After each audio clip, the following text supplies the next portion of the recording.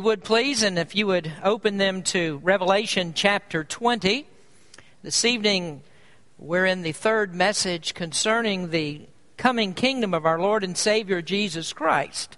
The Old Testament prophet Habakkuk prophesied concerning the kingdom, and he said, "For the earth shall be filled with the knowledge of the glory of the Lord as waters that cover the sea."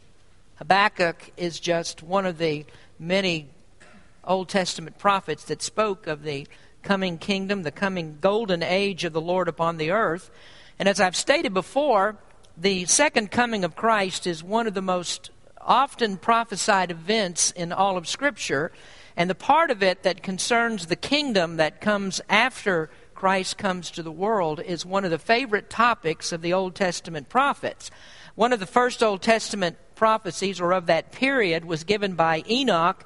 And Enoch lived before the flood, and he said that the Lord would come with 10,000s of his saints. The book of Jude records that for us. And of course, Enoch skipped over a lot of information in between the second coming of the Lord. In fact, he skipped over the first coming of the Lord. But he said the Lord was going to come with 10,000s of his saints. And that is a promise that's repeated oftentimes in the Scriptures. Now, among the prophecies that speak of the second coming, as I said, the portions that deal with the millennial kingdom are the ones that are most frequent. And so we have abundant information in Scripture about the kingdom. We've been studying the book of Revelation, of course, for these past two and a half years or so. And we come to chapter 20 in Revelation that speaks of the kingdom, and there's not much information that's given here. It tells us that Christ will come and that he will rule. But these text verses that we're reading this evening are the extent of what we have about the kingdom in the entire book of Revelation. And I suppose that perhaps God didn't see fit to deal with it here because he's already dealt with it so frequently elsewhere. And so that tells us, if nothing else, that what we need to do is to study every part of the Bible from cover to cover. We need to study God's Word because there's information in there that's important for what we need to know about these kinds of things. So we're going to talk about the kingdom again tonight, and we're going to use other scriptures because we have so few that are here in Revelation. But it is very important, I think, for us to reach an understanding of what the kingdom will be like. And if God does give so much information about it elsewhere, then that's something that we ought to receive encouragement from, or at least God expects us to receive encouragement from it, because he's coming back to this world to establish righteousness upon the earth. And that's because everything in the world is broken. Every aspect of this world is broken. Men are broken, animals are broken, the environment is broken, relationships are broken. Even in the spiritual world, you might say in a sense things are broken because of the rebellion of Satan. But most importantly of all, man's relationship with God is broken. Now, thank the Lord for this, that Jesus came into the world to repair the worst issue first, and that is the fact that we can't have a relationship with God without him. And so he came to die for our sins, and then all these other things that need to be fixed, those things are going to follow. Now, once again, we look at our text verses in Revelation chapter 20, beginning in verse number 4, where John says, "And I saw thrones, and they that sat upon them, and judgment was given unto them.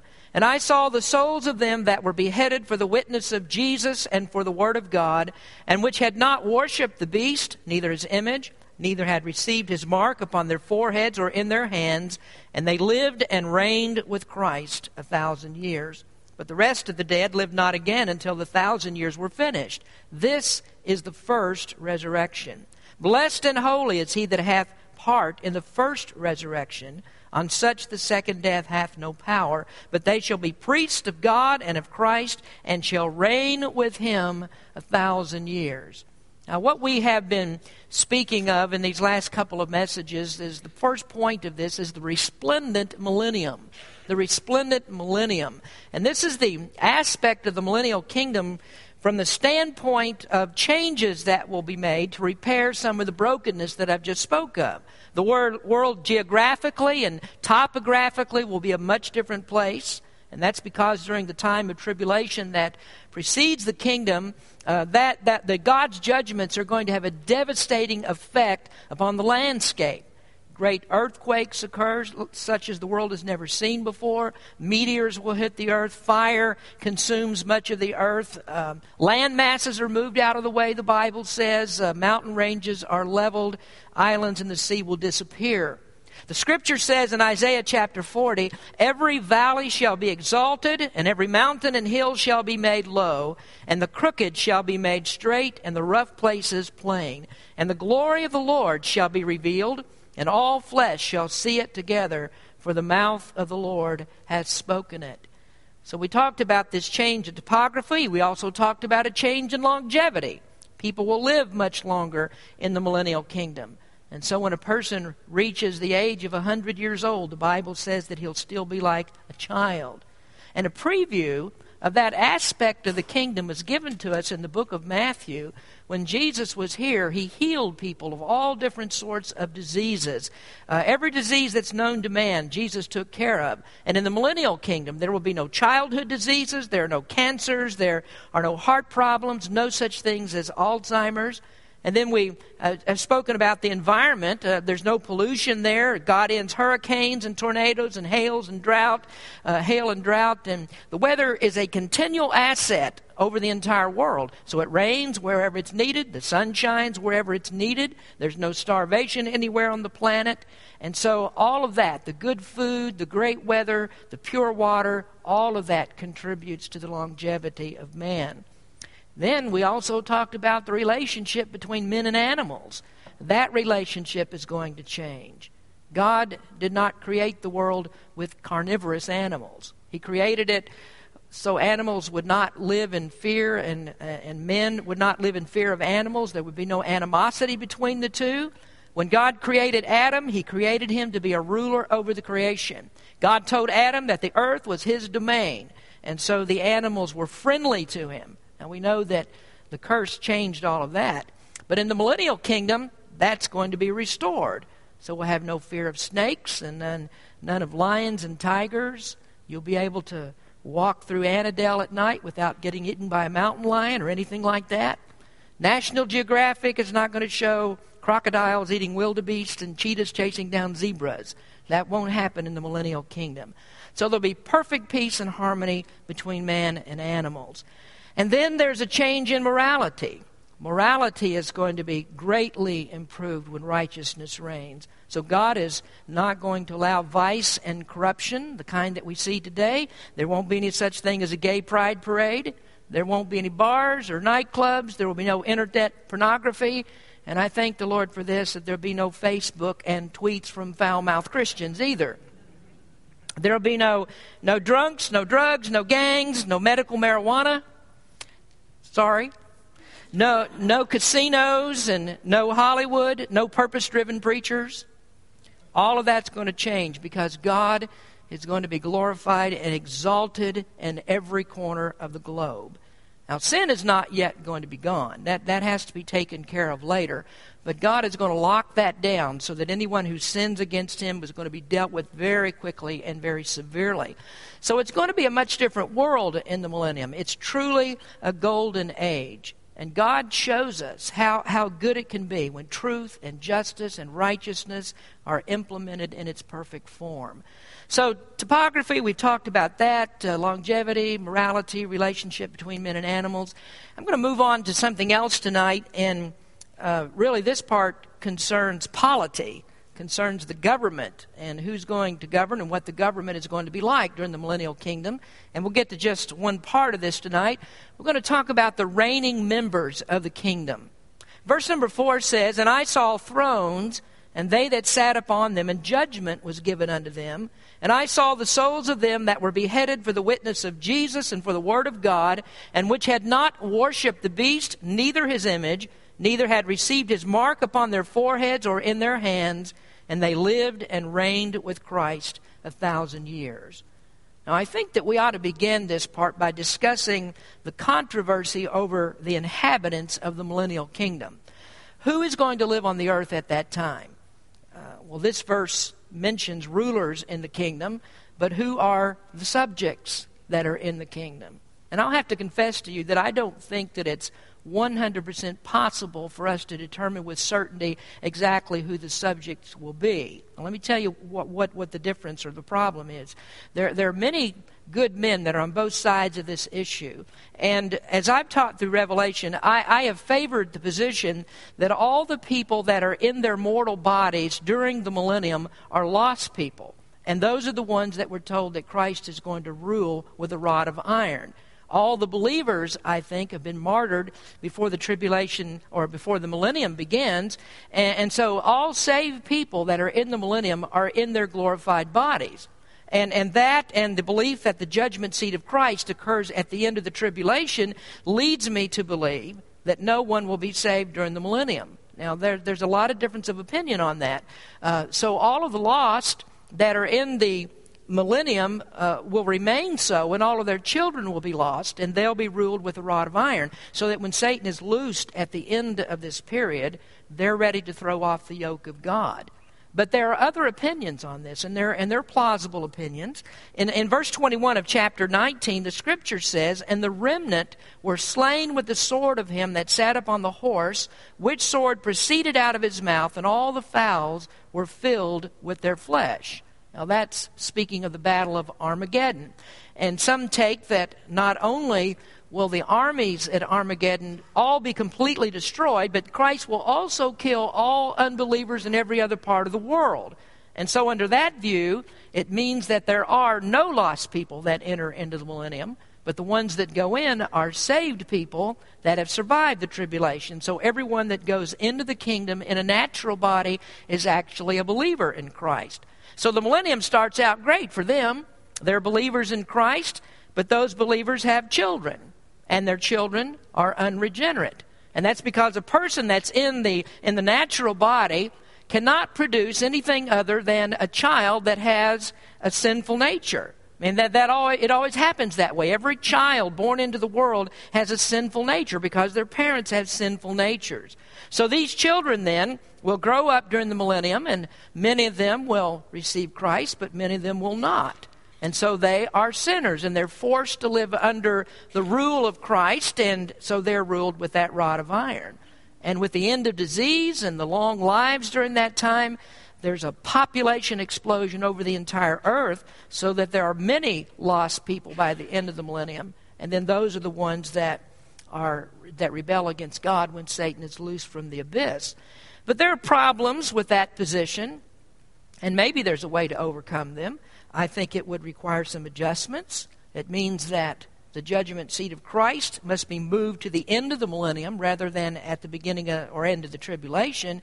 And that would be so that people that are saved and are in their natural bodies during the millennial time would be able to be judged. Now, that seems to be a problem to me because you have some people that are glorified, they're in their glorified bodies, and they're ruling in the kingdom without yet being judged. And that seems to be a difficulty to me because that would mean that Christ allows them to rule without having been judged to receive their rewards. And it makes more sense to me that part of the ruling positions in the millennial kingdom are based upon the faithfulness of Christians. So it really doesn't make sense to me to move the judgment all the way to the end of the millennium. So any way that you go at this, I mean, you're going to have some problems, and we just don't have enough information in Scripture to be 100% sure whether all these are lost people or all saved people that enter in the millennium. It kind of works under either system. But there's one thing that we do know for sure, and that is that God's people will rule with him in the kingdom. And we know that because that's what God promised. But the question is, which of God's people will rule in the kingdom? Now, the answer to that, I think, is a little bit simpler. And the short answer I'll give you, all of them. All of God's people will rule during the millennium. Of course, I've just told you, I believe they're all in glorified bodies, and they'll rule with Christ. But let's back up just a little bit, and let's see why that's true. So next we're going to talk about the thrones of governing. Who sits on the thrones? He says, "And I saw thrones, and they that sat upon them, and judgment was given unto them." Now, if you're given to allegorical interpretations of the Scripture, and this is what most covenant theologians believe, if you're given to an allegorical interpretation, then you believe that we're living in the kingdom right now. That's what the amillennialist believes. He believes that we're living in the kingdom right now. So we come to Revelation chapter 20, and the question would be, what are the thrones and who sits on these thrones? Now, is there anywhere where Christians are ruling in the world right now? Well, there's hostility towards Christianity no matter where you go. And where Christianity has had strong influence over governments, it's not really true Christianity at all. Our founding fathers had the opportunity to give us a state religion and have the religion have part of the rule of our government. And do you know who resisted that proposition the most strenuously? It was Baptist people. And the reason we resisted it, because we were the ones that were most often persecuted by the Christian government. And that's always been a problem with Roman Catholicism. It was a problem with Protestantism. Both of them made a terrible mistake in trying to join the church with the state. And so this saying that, or the old adage that absolute power corrupts absolutely, has always been true also in Christian nations. Now, interestingly, the person who said this, absolute power corrupts absolutely, was Lord Acton, who was a Roman Catholic historian. Now, his entire quote goes this way: all power tends to corrupt, and absolute power corrupts absolutely. Great men are almost always bad men, even when they exercise influence and not authority. Still more when you superadd the tendency or certainty of corruption by full authority. There is no worse heresy than that the office sanctifies the holder of it. Now, let me tell you why this Roman Catholic historian said this. This was said in the late 19th century when Pope Pius IX declared papal infallibility. He was against it, and he's the one who said absolute power corrupts absolutely, and it had reference to the Pope actually ruling the government. Well, here's what would happen if we tried to superimpose Christianity upon the American government. We're fallible. And with all the differences that we have in our opinions about the Bible and everything else, and everybody that calls themselves Christians, it wouldn't be long before we would throw our government into absolute chaos. Christianity is not meant to rule the world now. It's intended for the millennial kingdom. And the reason it's intended then is because then we have a perfectly righteous ruler who will have absolute authority. Christ's absolute rule is incorruptible. And those that rule and reign with him are perfect as he is perfect. And so that's the only time we can have Christianity rule the world, when the righteous ruler is actually here, who has no corruption at all. So who are the rulers? Well, let me give you 4 different groups that are going to rule alongside Christ in the millennium. First of all, believers before Christ will reign. Now, let me back up just a minute before I get to that. Something just came to my mind. I want to make sure I'm clear about this. I mean, I'm not opposed to us having Christian people in our government. And if we can elect Christian representatives and congressmen and presidents and everything, I'm all for that. But Christianity cannot rule our government. It's a bad thing. It can only rule in the millennial kingdom. So I want to make that clear to you.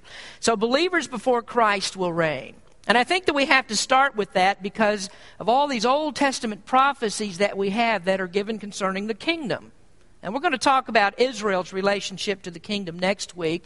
But we would certainly have to think that people in the Old Testament that were continually given this promise that there's a kingdom that's coming, that they would actually have a part of it.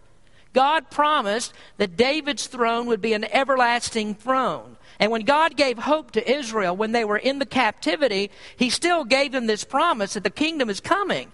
And he gave a prophecy to Daniel. In Daniel chapter 7, verse 13, it says, "And I saw in the night visions, and behold, one like the Son of Man came with the clouds of heaven, and came to the Ancient of Days, and they brought him near before him.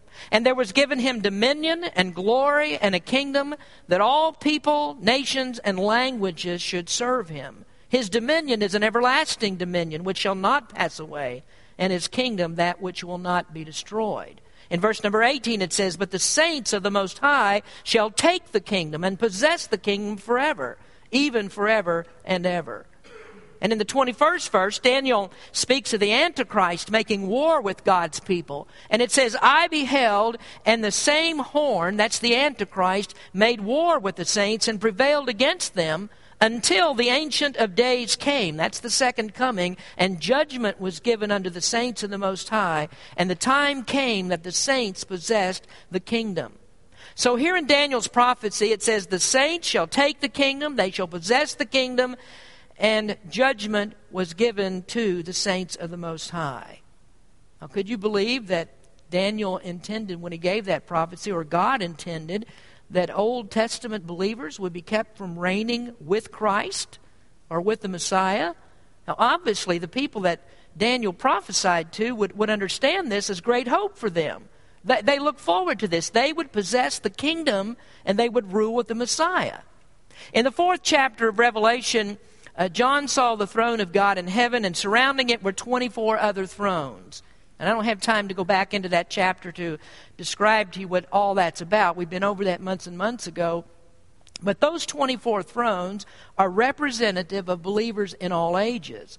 And so we certainly would have to believe that it represents believers that would be before Christ came. And then in the 5th chapter, John mentions those 24 elders again, and he says they all fall down and they worship Christ. Revelation chapter 5 says, and they sung a new song, saying, Thou art worthy to take the book and to open the seals thereof, for thou wast slain and hast redeemed us to God by the blood out of every kindred and tongue and people and nation, and hast made us unto our God kings and priests, and we shall reign on the earth. There are two things that are important in that 10th verse. First is the fact that these 24 elders will reign, and secondly, where they will reign. It says they will reign on the earth. Now that tells us that the Old Testament saints are going to be included in God's reign, and it also establishes that there will be a physical kingdom upon the earth. So you can't just pass this off as being symbolic or allegorical. It says they will reign on the earth. So all the saved before Christ, BC believers, if you want to call them that, they will reign with him on the earth. Now secondly, the apostles will reign. Now this morning in our study of Matthew, I mentioned how that James and John once asked Christ about ruling with him in his kingdom. And that story is, to me, it's almost funny in a way, because you have these two guys, these two apostles that Jesus termed or called them the sons of thunder, and they had to have their mother jockey for a position in the kingdom. Now, I suppose what they wanted to do was jump in line first and get ahead of all the other apostles. So they had their mother push the envelope with Jesus. Now, let's turn over to Matthew chapter 20, if you would, for a moment. And we've only got time to read a part of this, but it sure tells you this. The apostles at this particular time did not yet understand what their present role was. Before they could ever be exalted, they would have to be brought low as Jesus was. Now, if you look at Matthew chapter 20, verse number 20, it says, Then came to him the mother of Zebedee's children. That would be James and John. She came with her sons, worshiping him and desiring a certain thing of him. And he said unto her, What wilt thou? She saith unto him, Grant that these my sons may sit, the one on thy right hand and the other on the left, in thy kingdom. Now, if you go down to verse number 24, and when the 10 heard it, they were moved with indignation against the two brethren.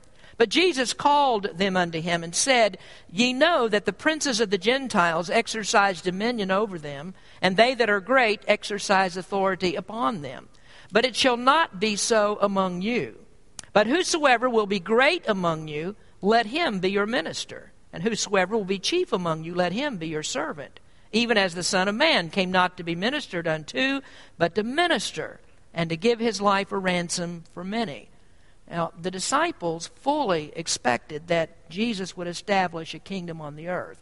The problem is they didn't understand the timing of it. So evidently they thought the kingdom was coming quickly, and so they began to get giddy about it and rub their hands together and said, This is going to be so great. We're going to rule in a kingdom on the earth. We've got it made. And in Luke chapter 22, the scripture says that all of the apostles fought the same way. It says there was strife among them, which of them would be accounted the greatest. Now in the verses that we skipped, Jesus let them know that things were going to get mighty, mighty rough for them. They would be persecuted, there would be problems, and they were not yet ready to rule. Before they would ever be ready to rule, they had to be brought low. But they would have a prominent place of ruling. And this is actually what prompted this question in chapter 20 when James and John's mother came to Jesus. It's because in chapter 19, Jesus told them they would rule with him from a very special place. Now, if you go back to chapter 19 in Matthew, it says in verse number 27, "Then answered Peter and said unto him, Behold, we have forsaken all and followed thee. What shall we have therefore? And Jesus said unto them, Verily I say unto you, that ye which have followed me in the regeneration, when the Son of Man shall sit in the throne of glory, ye also shall sit upon 12 thrones, judging the tribes of Israel." So Peter says, we've given up everything to follow you, Lord. What are we going to get out of this? And we notice in verse number 28, Jesus said, "Ye which have followed me in the regeneration." Now I want you to take careful note there, because regeneration in that place does not mean the new birth. Jesus is not saying, those of you that have followed me and have been born again. Regeneration here is another word for the kingdom. It's the time when God regenerates the earth in order to make it like the Garden of Eden again. So Jesus told them these 12 would sit on thrones judging Israel in the kingdom. So James and John must have been thinking about that, or at least their mother was thinking about it, and that's why she came and asked Jesus the question. And she wanted to be sure, and I'm sure they did as well, they wanted to be sure that their thrones would be closest to Jesus, because those would be the most prominent places. So based upon the fact that we know that the kingdom is primarily Jewish in character, we know that the 12 apostles will occupy some of these thrones that we read about in Revelation chapter 20. So if you want to call them AD apostles, Anno Domini apostles, they're going to rule on thrones. So you have BC believers and AD apostles. So who else are on the thrones? Well, number 3, church-age Christians will reign. Church-age Christians. Well, what is the church age? Well, the church age began when Jesus established the church, and that would be starting with the 12 apostles, who were the original members, and then continuing on until Jesus takes us out of this world at the rapture. So the church age has lasted now for about 2,000 years, and it will continue until Jesus comes back to rapture the church out of the world. Now, how do I know that, or how do we know that you and I, those of us that are sitting in the room tonight that are saved, how do we know that we are also going to sit on thrones? Well, we could go back to Daniel and we could read chapter 7 again that we read a moment ago, and there it said the saints will possess the kingdom. And every one of us that's a believer in Jesus Christ is a saint. Now here's the good news for you. Everybody sitting here in the room tonight who is a believer in Jesus Christ, you beat Pope John Paul II to becoming a saint. Now, he had to wait for a group of crusty old men to canonize him, and he's still waiting on that. But God canonized us when we trusted in Jesus Christ. So we're all saints. We've all been canonized, and we've been canonized by the one who counts. That's God, not a crusty bunch of old men. So we can go back to that scripture. But there's a much, much more explicit statement that's made in the New Testament that Paul makes to the Corinthian church. And this is really an interesting reference, because in this passage, Paul is complaining against the Corinthian church that they didn't take the responsibility to judge matters in the church.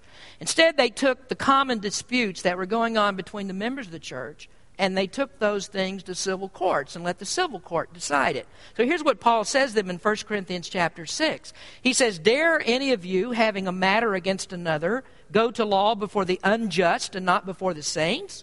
Do you not know that the saints shall judge the world? And if the world shall be judged by you, are ye unworthy to judge the smallest matters? Know ye not that we shall judge angels? How much more things that pertain to this life?" Paul says that in a way that they should have already known this. Now, I think that Paul had probably already taught them about this before, but if he hadn't taught them, there are all these Old Testament scriptures that are there that tell us that saints are going to rule in the kingdom. So when are they going to judge the world? He says, you're going to judge the world, but when is that going to happen? Well, we'll judge the world when Christ begins his kingdom upon the earth. Paul wrote to Timothy. He said essentially the same thing in 2 Timothy chapter 2. He said, "It is a faithful saying, for if we be dead with him, we shall also live with him. If we suffer, we shall also reign with him." That was in the scripture we had in our Bible reading time this morning. Let me give you another reference. Revelation 2, verse 26. Jesus is speaking to the 7 churches of Asia. And he says, "He that overcometh and keepeth my works unto the end, to him will I give power over the nations."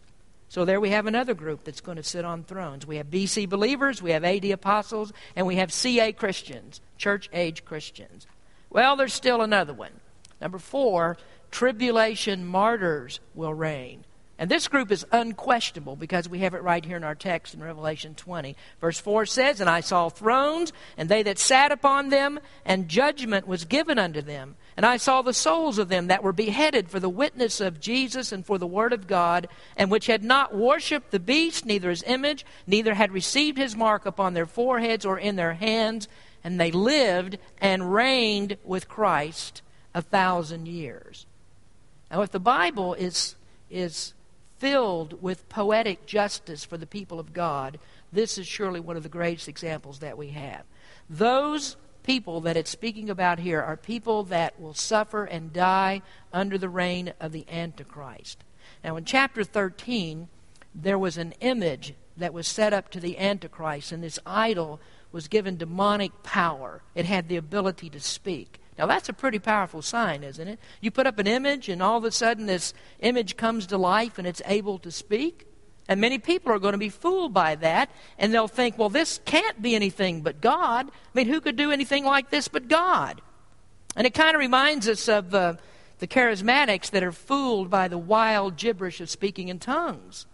And they think it comes from God. There's only 2 spirits that operate in the world. One is the spirit of Christ, and the other is the spirit of the Antichrist. That's what the Apostle John said in the book of 1 John. So the charismatics fall under the fall prey to Satan, I believe, because that's one of his great deceptive powers. He's able to make things look like they come from God when they're not actually of God. So these demonic powers give the image the ability to speak, and so everyone is commanded to worship that image. They're also told to receive the mark of the beast, either in their right hand or in their foreheads. And without that mark, they can't buy, they can't sell. All commerce is controlled by the Antichrist. And then that mark is also an identifier. It tells whether you're a Christian or not, because Christians are not going to receive that mark. True believers will not receive it. Now you can imagine all different kinds of things about this, and we talked a little bit about in the forum class this morning. But all different kinds of things that are happening today that would lead us to believe that society is moving toward such a system. Now, it's not a long stretch for us to imagine the government requiring a barcode before you could get on an airplane or before you could buy your groceries or vote or do anything like that. I mean, that's doesn't seem to be too much of a stretch. But these are people that refuse to receive the mark. They're believers. They were converted during the tribulation time. And there are millions of these people. They're Jews and Gentiles that believe the gospel of Christ. And so these people are persecuted and they're killed. They refuse to follow the Antichrist, even when it means their deaths. Now, if you would, let's go back to chapter 6 in Revelation for just a minute. And this is the chapter that deals with the 4 horsemen of the apocalypse, as it's called. And in verse number 7, there is the opening of the 7th seal, which unleashes death upon God's people. And then the 5th seal is open, and here is where we see the first martyrs of the tribulation. In Revelation 6, verse number 7, "And when he had opened the 4th seal, I heard the voice of the 4th beast say, 'Come and see.' And I looked, and behold, a pale horse, and his name that sat upon him, or sat on him, was Death, and hell followed with him. And power was given unto them over the 4th part of the earth to kill with a sword, and with hunger, and with death, and with the beast of the earth. And when he had opened the 5th seal, I saw under the altar the souls of them that were slain for the word of God, and for the testimony which they held. And they cried with a loud voice, saying, How long, O Lord, holy and true, dost thou not judge and avenge our blood on them that dwell on the earth? and white robes were given unto every one of them. And it was said unto them that they should rest yet for a little season, until their fellow servants also and their brethren that should be killed as they were should be fulfilled.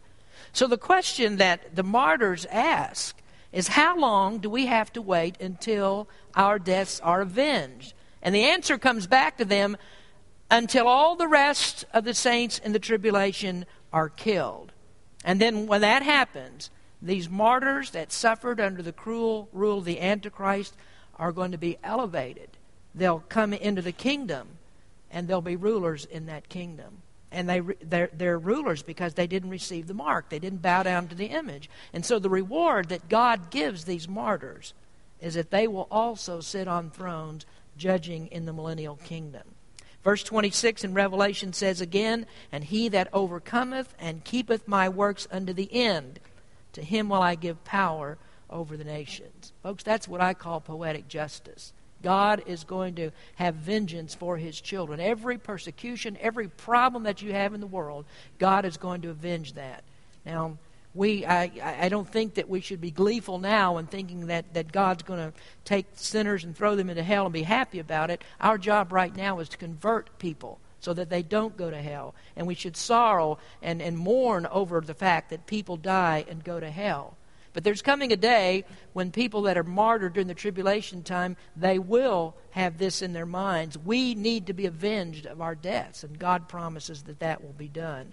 So who's going to rule in the kingdom? BC believers, AD apostles, CA Christians, and then you can add that fourth one, MT martyrs, massacred tribulation martyrs.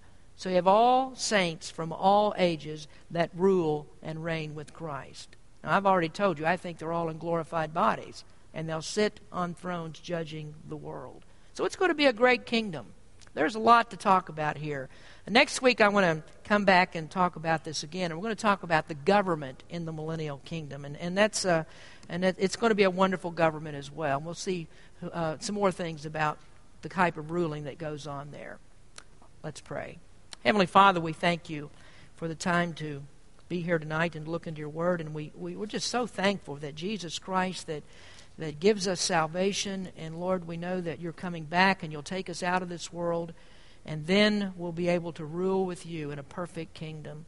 Lord, you told us, as you gave that model prayer in Matthew chapter 6, that we are to pray, thy kingdom come. And that's what we're looking for, the kingdom of God to come.